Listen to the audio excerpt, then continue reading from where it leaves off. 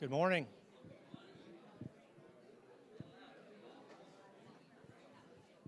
Good morning, everyone.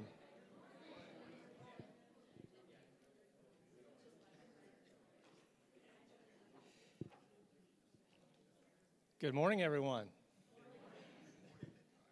Welcome to Cross Point Baptist Church this morning. As we celebrate Palm Sunday, I'm going to read the triumphal entry of Jesus into Jerusalem in Luke chapter 19, verses 28 through 40. When he had said this, he went on ahead, going up to Jerusalem. And it came to pass, when he had drew near to Bethphage and Bethany at the mountain called Olivet, that he sent two of his disciples, saying, Go into the village opposite you, where as you enter, you will find a colt tied on which no one has ever sat. Loose it and bring it here. And if anyone asks, Why are you loosing it? Thus shall you say to him, Because the Lord has need of it. So those who were sent their way found it, and just as he had said to them, but as they were loosing the colt, the owner of it said to them, Why are you loosing the colt? And they said, The Lord has need of him. And then they brought him to Jesus, and they threw their own clothes on the colt, and they sat Jesus on him. And as he went, many spread their clothes on the road. And then, as he was now drawing near the descent of the Mount of Olives, the whole multitude of the disciples began to rejoice and praise God with a loud voice for all the mighty works that they had seen, saying, Blessed is the King who comes in the name of the Lord, peace in heaven and glory in the highest. And some of the Pharisees called to him from the crowd, Teacher, rebuke your disciples. But he answered and said to them, I tell you that if these should keep silent, the stones would immediately cry out. Let's pray.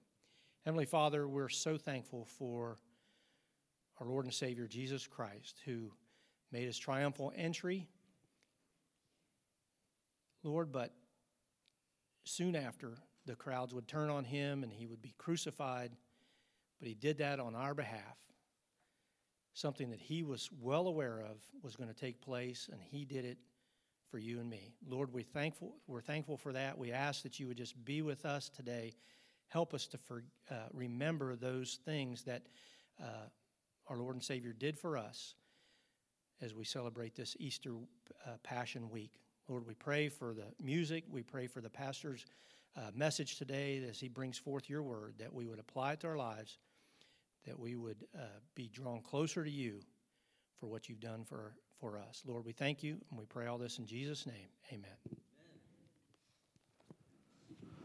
Would you stand with us this morning as we sing At the Cross?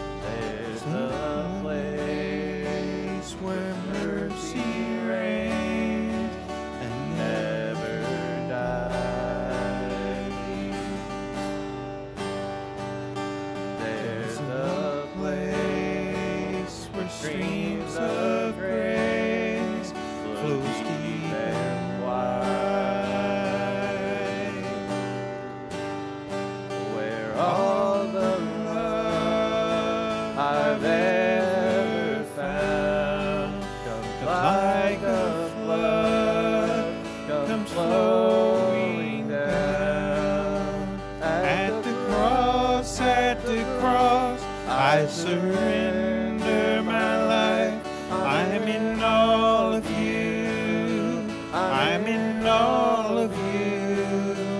Where your love ran red and my sin is white, I owe all to you. I owe all to you, Jesus. There's a place where sin and shame are powerless.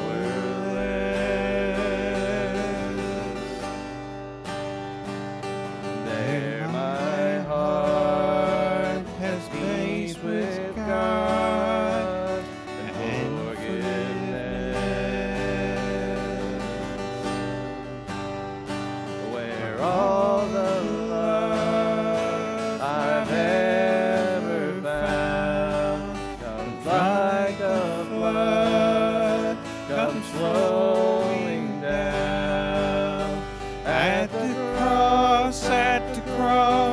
I surrender my life.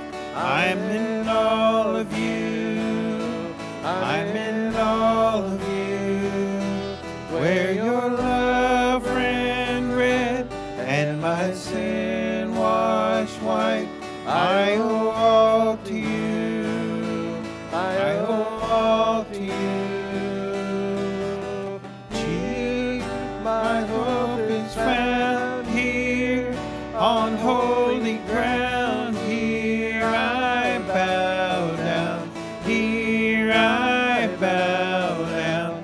Here, arms open wide. Here, you save my life. Here I bow down.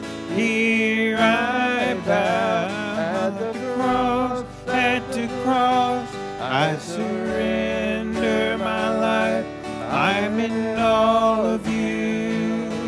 I'm in all of you. Where your love ran red and my sin washed white, I owe all to you. I owe all to you, Jesus.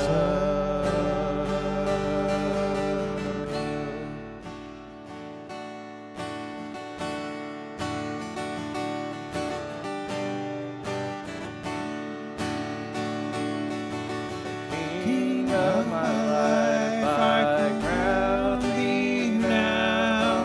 Thine shall the glory be. Lest I forget thy thorn crown proud, lead me to Calvary. Lest I forget Gethsemane, lest I forget thine agony, lest I forget thy love for me, lead me to Calvary. Show me the tomb where thou hast laid, tenderly mourned and wept. Angels in robes of white array guarded thee while thou slept. Lest I forget Gethsemane, lest I forget thine agony, lest I forget thy love for me, lead me to Calvary. May I be willing, Lord, to bear daily my cross for thee, even thy cup of grief to share. Thou hast borne all for me. Lest I forget Gethsemane, lest I forget thine agony, lest I forget thy love for me, lead me to Calvary. You may be seated.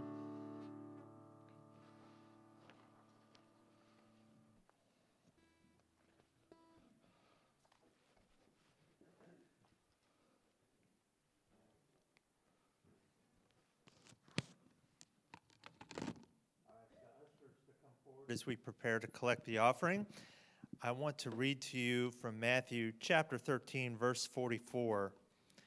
This is a parable that Jesus gave, one verse. It says, "Again, the kingdom of heaven is like treasure hidden in a field, which a man found and hid, and for joy over it he goes and sells all that he has and buys that field." This is a very brief parable that Jesus gave to explain how valuable the kingdom of heaven is. It's worth all of that we have. It should be something that we'd be willing to sacrifice everything that we have in order to gain it. And yesterday we had an Easter egg hunt where boys and girls were searching for things in a field. It was a wet field. It was a windy field, but it was fun. And it was fun to see boys and girls looking for those things, and they were able to get tickets and trade those in for some gifts. But the real treasure that we handed out yesterday was in the packets that we gave to the families that registered as they came in. In those packets, the gospel was shared. And we're praying that those families would read those materials, but we're hoping to maybe follow up with them and invite them to church next Sunday where they can hear about the real treasure. It wasn't in those plastic eggs. It was in the gospel and the hope of Jesus Christ. So we're praying that, we hope that you will pray as well for all the families that we reach. There are a lot of new faces, a lot of young couples, a lot of young families that we're able to introduce ourselves to, but we want to introduce them to Jesus Christ. So let's pray as we collect this offering. Let's pray that people would hear about that hidden treasure. Dear Heavenly Father, we thank you for your word. We thank you for the opportunity that we've had to share the gospel yesterday and certainly today as we open up your word. We're praying for families that were new, that we hadn't met, and even some families that we had met. We're praying that those families would come to church either through online services, but certainly in person next week as we celebrate Easter. We're praying for souls to be reached with the gospel. We're praying that you'll use us at Crosspoint to share the gospel with every creature, all the world, to glorify you. We'll thank you for it all in Jesus' name. Amen.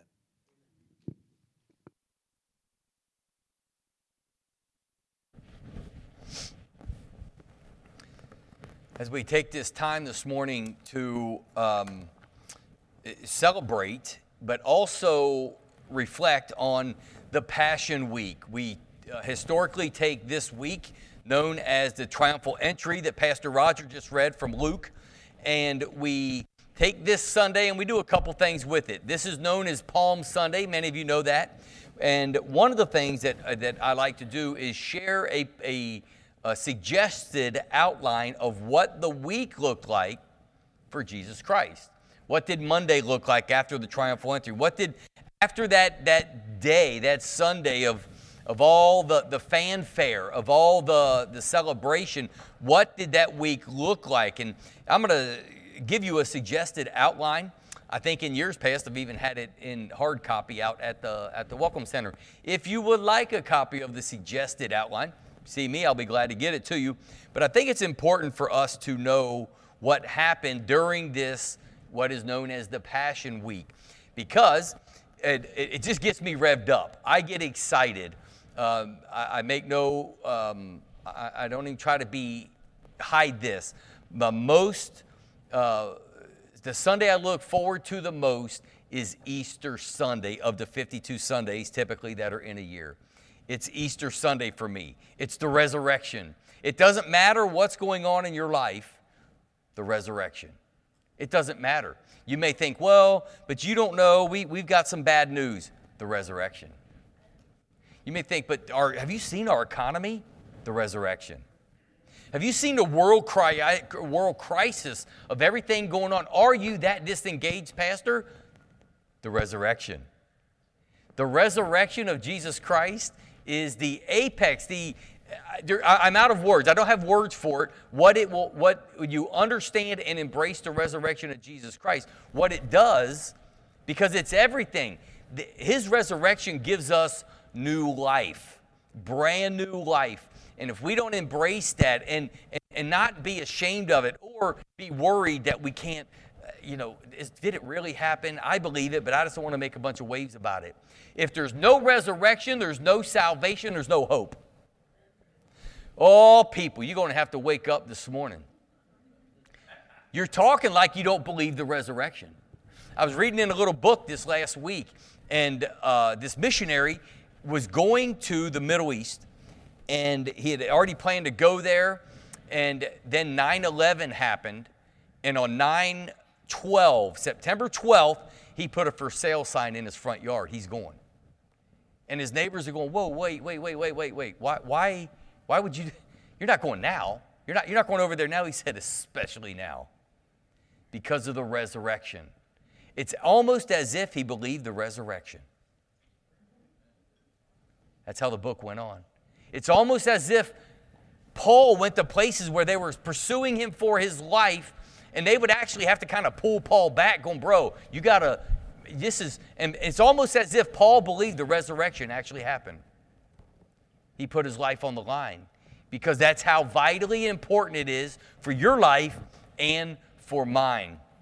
But as we think about those topics, as we work through what this week potentially looked like, I also want to make a mention that tonight we are having our Lord's Supper at 5 p.m. 5 p.m. We have that time frame so that everybody can get home and the sun's still out. But at 5 p.m. we have the Lord's Supper on Palm Sunday. We try to do it once a quarter, and at least it's especially on Palm Sunday as well. But I want you to consider this suggested outline as this week unfolds, and then we're going to land in the book of Mark. So if you want to earmark, you can earmark, start turning to the book of Mark now, and then just hang on for the ride, because I'm not sure, I can't give you one to land on. But we'll start in Mark 1. But the triumphal entry happened on a Sunday. Jesus was in Bethany for 6 days before the Passover. We know that from John chapter 12. The timeline, and you can when we look at the scripture, it says, and then, and again, we get tripped up on the big words of the Bible. Perhaps the little words have the more pertinent meaning instead of worrying about the big words. You know, how did Jesus know as he walked this earth in his humanity and yet being fully God? You want a big fancy word? Hypostatic union. Doesn't it? Yeah. I'll look it up and find out what it means eventually. But it talks about how Jesus Christ was fully man and fully God. Now, he wasn't 50-50. He was 100% and 100%. As he walked this earth, it's the little words that you'll see that gives us a timeline as we look in John chapter 12. But Jesus, the triumphal entry. And it's so interesting as Pastor Roger read that. They were rocking and rolling. They were praising. They were, he's the man. He's our guy. I mean, if there was bumper stickers, it would have been vote Jesus. It was all that. The bracelet, the WWJD, the T-shirt, the whole 9 yards. But we know how this Passion Week goes, don't we? Less than 5 days later, the bumper sticker's off the car, the bracelet's off the WWJ, no T-shirt. He's alone. He's alone. But that week, it was, there's so many parallels as we think about that Sunday in the triumphal entry. The most amazing thing about the triumphal entry is that he let it happen. They had tried to do it before, and he kept stopping them. Why? Because when the fullness of time had come, it was time. How many of you know that God is in control? Including the timing. You may have something going on in your life right now that you do not like. God's still in control. Yeah, but the timing, God's still in control. You do not have charge of the time. In fact, the book of James says you have little control of your time. You do not know the days, the hours, and the moments that you have on this earth. But God does. Psalm 139 and some change tells us that very point right there. The days of our number fashioned for us. Triumphal entry, Bethany, he's rocking and rolling, the palm trees are flinging. That's on Sunday. On Monday, this is what Monday would have potentially looked like, is all these people on Sunday were crying Hosanna. The fact that the colt that Pastor Roger read in Luke was everything as Christ said. By the way, when Christ says something, it amazes me, even when we look at Bible characters, sometimes they're still surprised that it happened that way. If God says he's going to do it, don't be too surprised. Be excited, be happy, he's praiseworthy, but don't be shocked.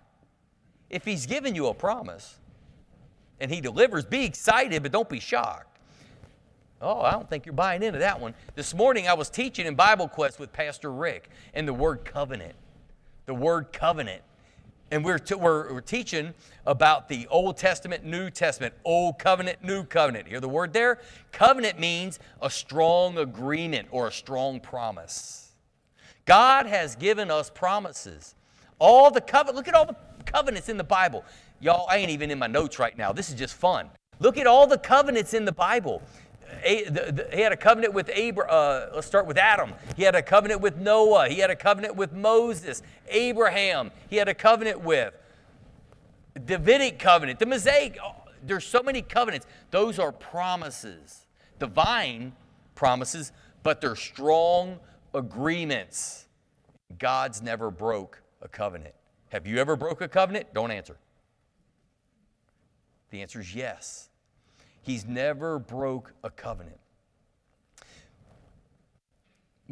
So Sunday, the triumphal entry. Now Monday happens. This is where he would have cleansed the temple in Luke 19. He went in there. Why did he do this? And again, we're just hitting this in a big broad stroke here. On Monday, he had all this fanfare. What do you see him do immediately? This is not how you win friends and influence people right here. And that is by going in and making enemies. What did he do? He went to his father's house and saw what it had become. Now, he had done this before. He had seen this before. But you just have political science would say, hey, you got momentum, Jesus. Don't rock the boat. You got the votes. You got the votes. You're the man. How come everybody's looking at me so stoic right now? Relax, people. This is our Savior we're talking about. Put a smile on your face for crying out loud. You got the votes, Jesus. Don't rock the boat. And he goes into the temple and he's setting the record straight. They're in his father's house. They made it a den of thieves. They made it something it was never meant to be. This was to be a house of prayer. They made it what it was never meant to be. And he clears the temple. Now, in your mind's eye, I don't know what you envision. And when I read the Bible, and the more I read when he cleansed the temple, he did it as a man's man. He cleared the temple. He drove them out. There's some righteous indignation going on here. Righteous indignation. He cleansed the temple, den of thieves, house of prayer.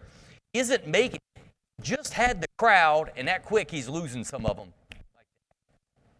He's a train wreck in the political science world.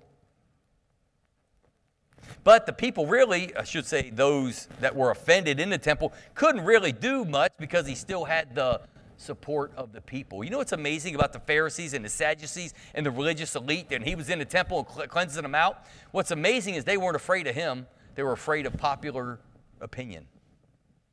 Even back then, the court of popular opinion has more weight, perhaps, than our courts of law.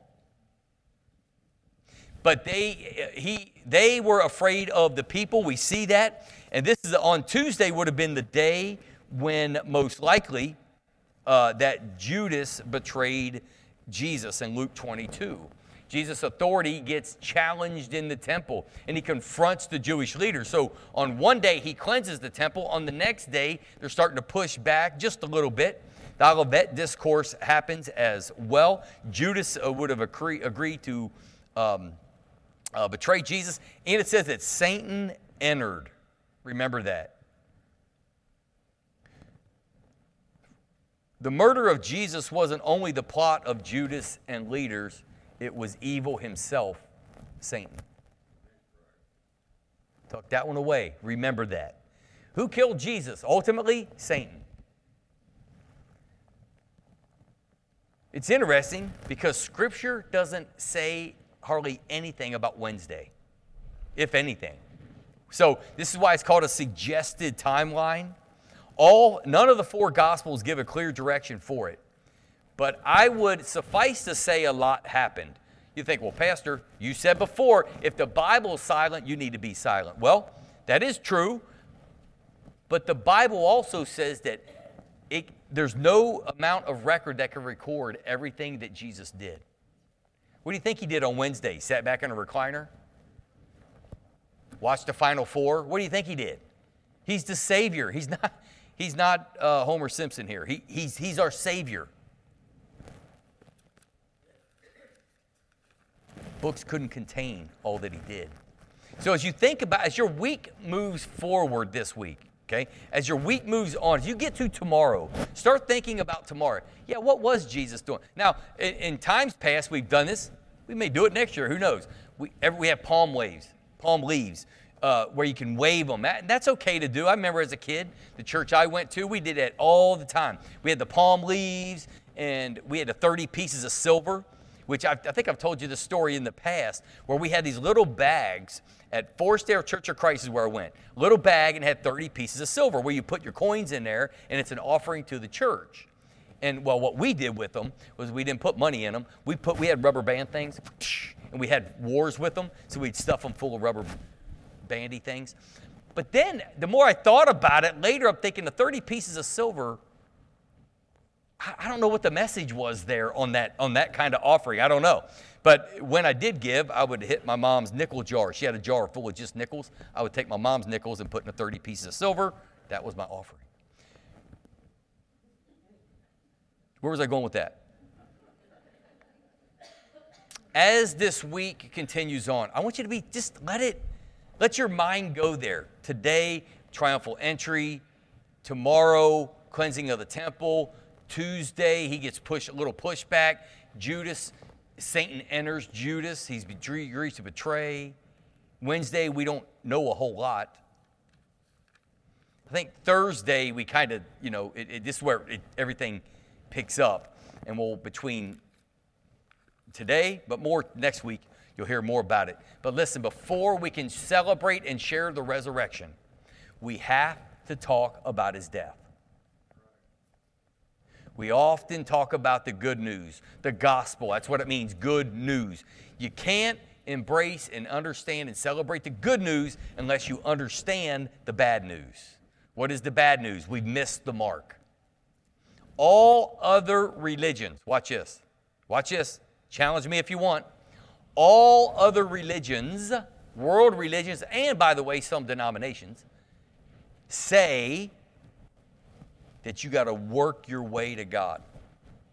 You can add Christ, but you got to be good. Here's the law. Here's what the commandments. You got to work your way there. All world religions, and even some under the name of Christendom, are working your way to him. But true salvation, according to the Bible, is the exact opposite. You're not good enough. You can't work your way there. You're going to fall short. The bad news is you're going to fall short.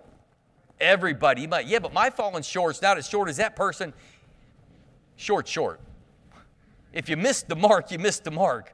It doesn't matter if you miss it by 6 inches or 60 feet, you missed the mark. But true salvation, according to the Bible, biblical salvation is when you come to Christ. You come to Christ recognizing you've missed that mark. Not I'm going to try harder. I'm going to do better next time. By the way, you may think, well, what's that about?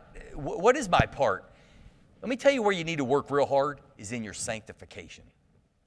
You can work real hard at sanctification. Be a set for holiness. Now, Holy Spirit's doing the work, but you got work to do as well.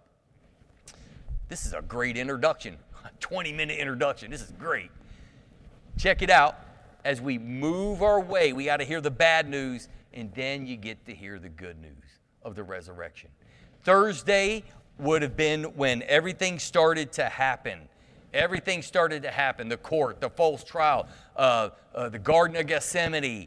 Here they come. Peter's whacking ears off. They're in the courtyard. There's denial. He's being beat.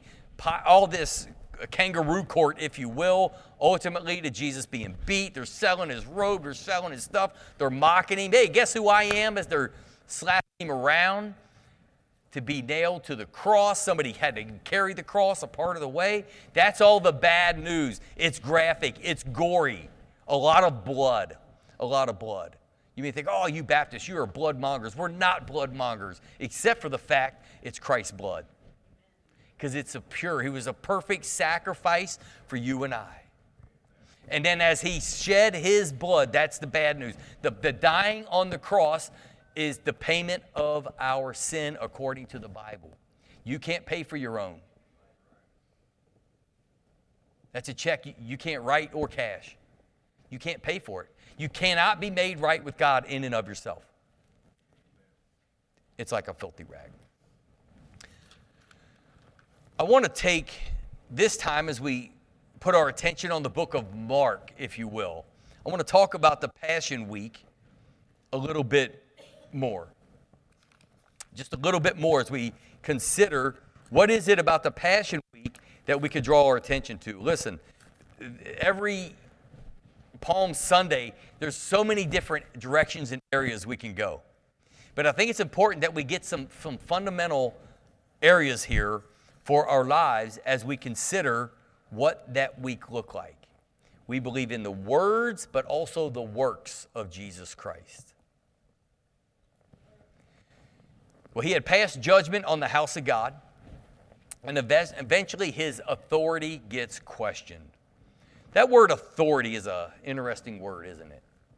By what authority do you do this? Well, we know that's in the Bible, but we even use that in today's terminology, don't we?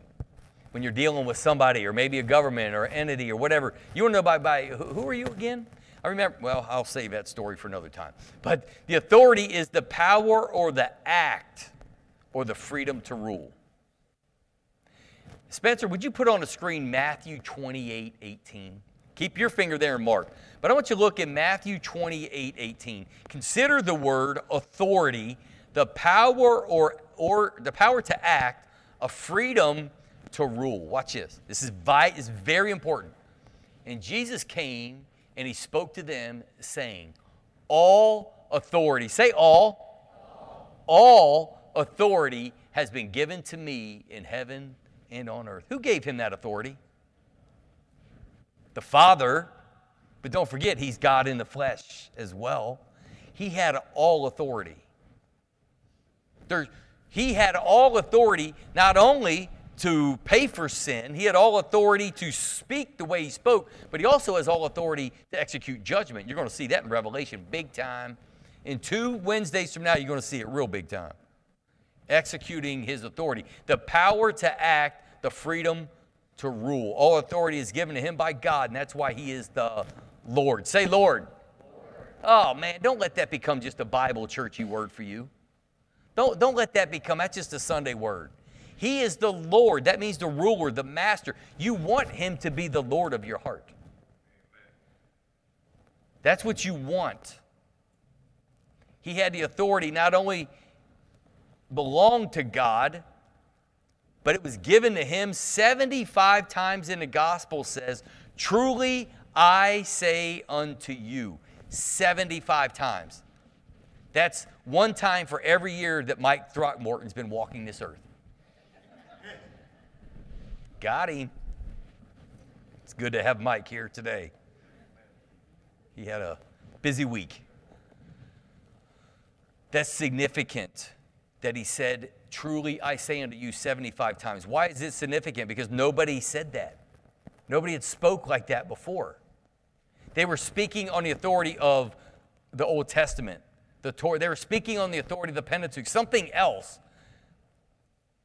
The rabbis quoted sources Jesus didn't have to. He did sometimes, but he didn't have to quote any source. Man, when you go into high school and or college, that is very important that you cite work. You got to quote your source. Jesus, by what authority are you saying these things? He didn't need any. By the way, he spoke the Old Testament as well. So he has all the authority. The only type or source he quoted from would have been the Old Testament. There we go. Let's go to Mark chapter 1. Mark chapter 1. Mark chapter 1, verse 22, as we're thinking about this fact that Jesus, when he did quote, he would only be quoting the Old Testament per se, because which he wrote. Look in 1:22. And they were astonished at his teaching, for he taught them as one having authority and not as the scribes. Remember, authority is the power to act, freedom to rule. He spoke like that. Look in 1:27. Go to verse 27. Then they were all amazed, so that they questioned among themselves, saying, what is this? What new doctrine is this? For with authority he commands even the unclean spirits, and they obey him. Say authority. He commanded the unclean spirits to obey him. Look in Mark chapter 2, verse 10. Look in 2:10. Jesus is speaking. We know this because it's in red letters in my Bible. But that you may know that the Son of Man has power, say power, on earth to forgive sins, he said to the paralytic. He has the authority to forgive sins. Oh, I love that story. It's one of my favorites. How do you know that he has the ability to forgive sins? He even asked him, which is easier to say, your sins are forgiven, or rise, take up your bed and walk? And well, it's easier to say your sins are forgiven. Why? Because you can't prove it. Well, I'm going to prove that I can forgive sins. Take up your bed and walk. I love it. I love the supernatural part of our Savior. Look at Mark chapter 4, verse 41. 4:41. The very last verse of chapter 4. And they feared exceedingly and said to one another, who can this be that even the wind and the sea obey him? He has the authority over the elements. I wish you'd had executed that just a little bit authority of our favor yesterday. Man, we got this nice canopy. We spent some money on it, man. It's got our fancy name on it. It's super heavy duty. And the only reason we set it up was for advertisement, right? Because it has our name on it. Sure enough, man, it's stout. But it's only as stout as it is staked. That ground was muddy, and there she went. Boom! Caught our tent, ripped our tent. I almost got grumpy. Love that tent. But he had the authority over the sea and the way. These guys, experienced seamen, experienced fishermen, were fearful for their life. And he said, peace be still. Who does that? Let's get back to Jesus passing judgment on the house of God. Look at Mark 11. This is where we'll hunker down for a minute. Mark chapter 11, verses 15 through 19. Again, the triumphal entry just happened in Mark 11, 1 through 11. By the way, there's a great principles for us here where the fig tree that he withered. Ooh, it's a great lesson there. But we're going to pick up in verse 15 where Jesus cleanses the temple. He passes this judgment, and then we're going to move on. So they came to Jerusalem. Then Jesus went into the temple and began to drive out those who bought and sold in the temple, and overturned the tables of the money changers and the seats of those who sold doves. And he would not allow anyone to carry wares. Carry wares. Carry where? Do you see that? Anybody know carry where? All right. Somebody text her and let her know her name's in the Bible. He would not allow anyone to carry wares through the temple. Then he taught, saying to them, is it not written, my house shall be called a house of prayer for all nations? But you have made it a den of thieves. And the scribes and the chief priests heard it and sought how they might destroy him, for they feared him, because all the people were astonished at his teaching. When evening had come, he went out of the city. Judgment, and he has the authority to do it. I wonder, now listen, I don't want to be sacrilegious here, but what does Christ, when he looks at Cross Point Baptist Church, what's he seeing? What's he see? We do not want to be labeled. And at one point, I think all Bible-believing churches all have to guard this all the time of the 7 churches in Revelation. Where it's like you're doing this right, but this is, and judgment comes on what we're doing wrong. I want us to be seeking the Lord, be seeking in our personal lives, so that when we come together, we're clean corporately, because we want to be well honoring to him as his bride. We don't want to be doing just enough. We want to be honoring him. I just help but wonder what he sees Cross Point Baptist Church. What does he see? What's he see? I know what I see. It's going to be all the good stuff. But we want true, Lord, what do you see? Would he be clearing us out? Would he be coddling? There's so many areas we can go with that. But attitude and action infuriated. Look in verse 18. The scribes and the chief priests heard it and sought how they might destroy him. He's got to go. It's time to go. Not like, you got to go now. He's got to die. He's got to go permanently. He had been disrupting our lives for 3 years, and now he's threatening our power. He's threatening our authority. He's threatening our money. He got to go.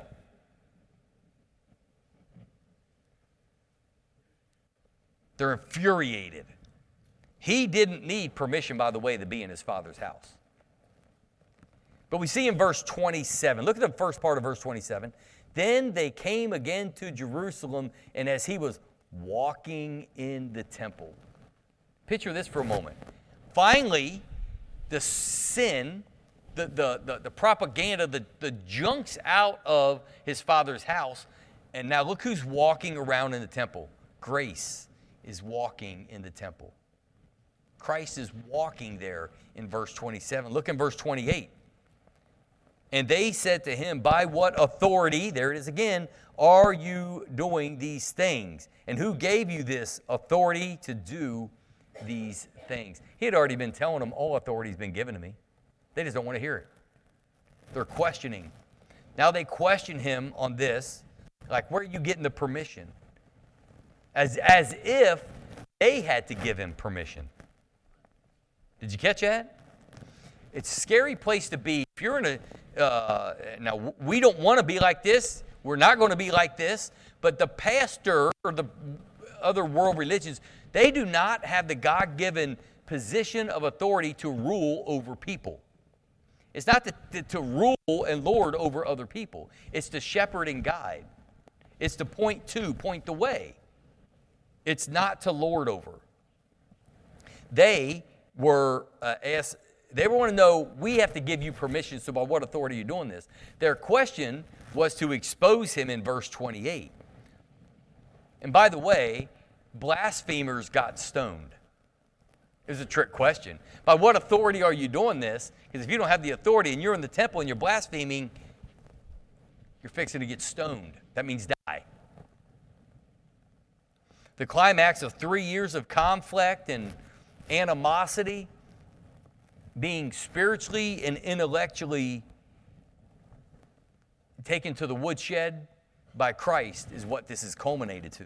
This is where they're at. And then they confront him. Verse 27, we talked about, and then they came again to Jerusalem, and as he was walking in the temple, the chief priests, the scribes, and elders came to him. This is the confrontation. Watch this. Walking in the temple, believe it or not, was a form of teaching. It was a form of teaching as they would walk through the temple. What could he have been teaching? Oh, I don't know. Something like the sin of vain and empty prayer. He could have been teaching, which we know he's taught. He could have been teaching building your life upon the rock instead of the sand. You ever heard that one before? Deny yourself and follow me. You ever heard that one before? He could have been teaching, be willing to count the cost. Narrow is the way, wide is another way. The goodness of man is going to fall short to being in the presence of God.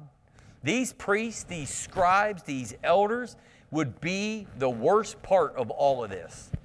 Everything that of those, 5, 6 potential things that Jesus could have been teaching, they were doing. This was an indictment on them.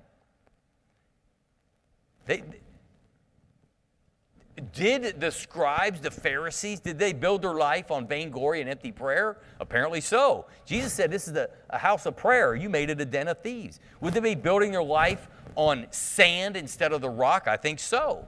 They were building it on their own identity, not on faith in, at least for them, in God and God alone before Christ. They would have been doing that. Did they deny themselves and follow God? I think quite the opposite. They were building themselves up and ignoring God. Were they willing to count the cost? Count the cost for what? I got all the... Life's good. Life is good. They got some money. They can rule some people. They got their Starbucks. They're good. Are they willing to count the cost? I don't want to give up anything. What about this narrow gate? They come my way, it's all good. The point is, Jesus was indicting them in their presence. They thought they were the best. Their presence in the temple would be taking the Lord's name in vain alone, just their presence. Now, I'm going to pause there for a moment. I want to pause there for just a moment. As we interact with people in the world and we invite them to Cross Point Baptist Church, I was thinking yesterday, and it's coming. I really was chewing on this. Why do we do what we do? Especially on the big events. Why do we do it?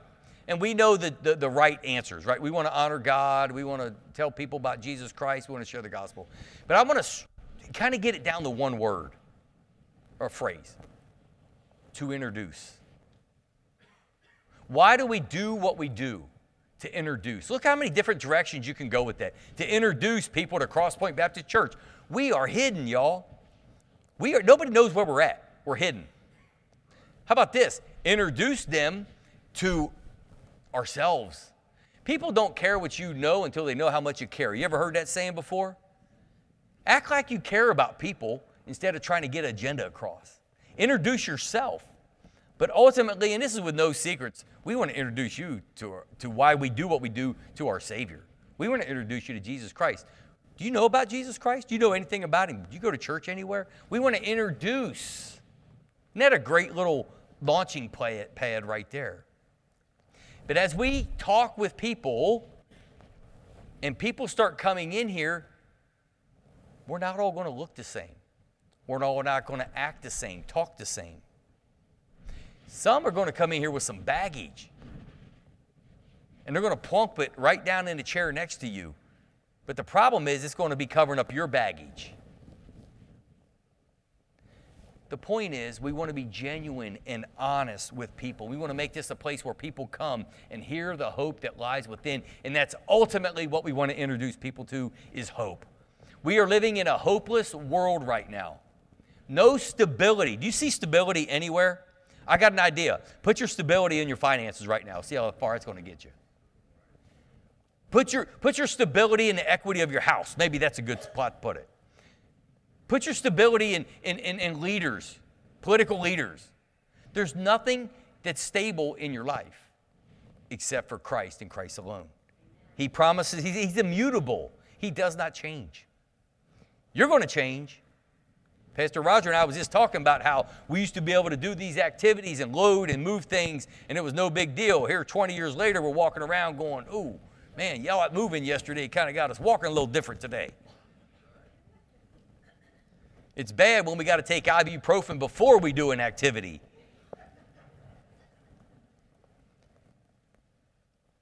Salvation is a gift to an unworthy, wretched person, sinner, and that's you and that's me. Luke 19:48, a synoptic gospel, says the people were listening to him on purpose. Well, verse 28, we're in Mark 11. In verse 28 that we read, we see that they attack him. And they said to him, by what authority are you doing these things? Who gave you this authority to do these things? 3-year build-up, what he did the day before on their turf, he crossed the line. These religious and political groups, they demonstrate spiritual bipartisan to converge on Jesus Christ. By the way, that's going to happen in Revelation. I'll do my best not to go Wednesday night Revelation mode on you right now. But there's going to be a world religion and there's going to be a world political power that's going to come together. They're going to come together, and it's going to be kumbaya, and it's going to be during the tribulation period, and it's going to be good. And people that are here, their felt needs are going to be met. They're going to think it's good for a while until you realize who's driving both. Who's driving the world religion, and who's going to be driving the political power is Satan himself, and one is going to devour the other. Satan, what's up? You got what you wanted. Satan can only be Satan. I'll stop. I'll start going into Revelation mode. But as we get to this point, these spiritual bipartisan, they're going to turn and converge and focus is on Christ. this week of the Passion Week. The same question was asked 3 years earlier when he did the same thing 3 years earlier. They asked the same thing then. Look in verse 29 as we consider a couple more verses here. Verse 29 says, "But Jesus answered and said to them, I also will ask you one question. Then answer me, and I will tell you by what authority I do these things." Verse 30, "The baptism of John, was it from heaven or was it from men? Answer me. Answer me." Man, I can feel the moment. I can feel that. I can feel the weightiness because I know from the Bible who Jesus is. They don't have a clue. He has all the authority. This was a rabbinic, it's the way that the rabbis taught a way of teaching, a question with a question. He was not avoiding the answer. He's not, listen, is there any question you can ask him that he's scared to answer? He's got all knowledge. He's omniscient. Yeah, he's got it. He was answering, he was teaching a question with a question, not avoiding the answer. He had already told them. They knew they weren't accepting. There's a difference there. Baptism of John is the whole of that ministry. It's the whole of the ministry of Jesus Christ. Repentance, public confession, and a declaration of Jesus as the Messiah. Remember when John said, "Behold, the Lamb of God who does what? Takes away the sins of the world." That's what John's baptism was pointing. John was the forerunner for Jesus Christ. He's preparing the way, and he's going, there he is. Right? There he is. There he is. He's right there. That's the one. And he has them here with this question because they knew what John the Baptist. They knew what he said. They knew what he was doing. Jesus was asking, was this message, was it from God or was it from man? Was John just a man or was the message from God? Answer me. Now, I'm certain Jesus isn't being sarcastic here. He's not being, answer me and I'll tell you, na boo boo. I don't think that's what's going on. He's making them confront their own hearts. Luke, don't turn there, but Luke 7, 28 through 30 says they rejected both. They rejected. By the way, they rejected John the Baptist and Jesus. They were a package deal because John, as that forerunner for Jesus, was a package deal. And it says in verse 31, look in verse 31, that they reasoned among themselves. Man, these guys must be pretty smart. They're going to come up with the answer that only God can enlighten. They're going to come up with that answer. And as they reasoned within themselves, they grouped up and they debated within. They reasoned within themselves, saying, if we say from heaven, he will say, why then did you not believe? Look at verse 32. But if we say from men, they feared the people, for all counted John to have been a prophet indeed. They were in deep trouble. Why? Remember what we discovered earlier? Blasphemers of the temple got stoned. If you need to see that, it's in Luke 20, verse 6. I'll read it to you. Luke 20, verse 6. So where they were trying to get him stoned with his own words, look what happens to them. Luke 20, verse 6, but if we say from men, all the people will stone us. There it is. Oh, what a tangled web we weave when we first practice to deceive. Well, that's an Andy Griffith quote. But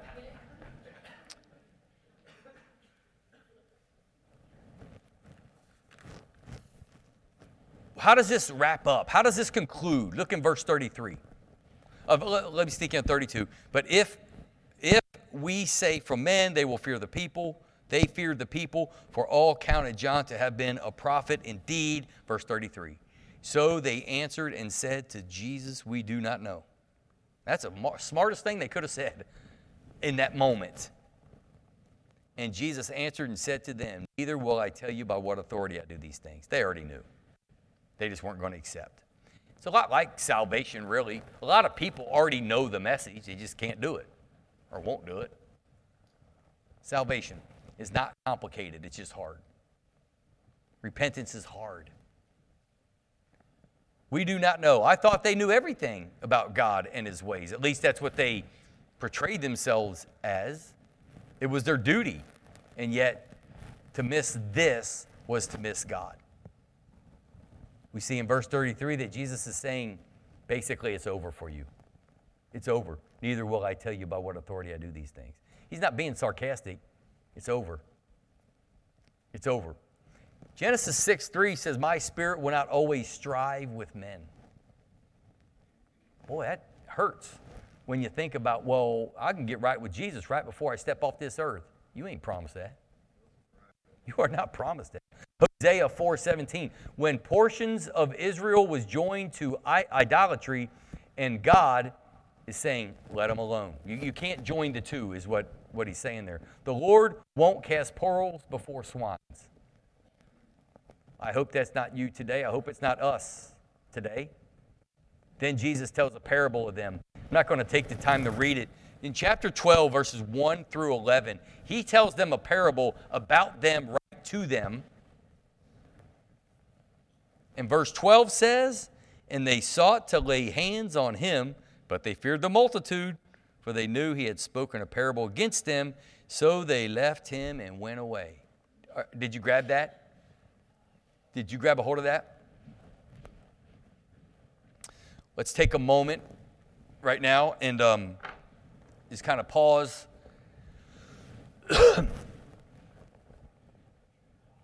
Okay. Let's have a moment of, someone needs a little bit of attention right there. If we could just take a moment and kind of draw our attention to a time of prayer. Can we do that? Kind of focus up here. And the focus right here is we have a quick word of prayer, and then we're going to be dismissed, okay? Let's bow. Lord, we love you today and so grateful for our time together. Thank you. Do a work that only you can do. As we come together, we are lifting up our sister before you right now in real time. I pray that you just do what you need to do, and we would be respectful and very cautious of how you work in our lives. I pray in Christ's name. Amen. Church, if you would, we're going to be dismissed at this time. If you would kind of sneak our way to the back just to give some time and privacy there.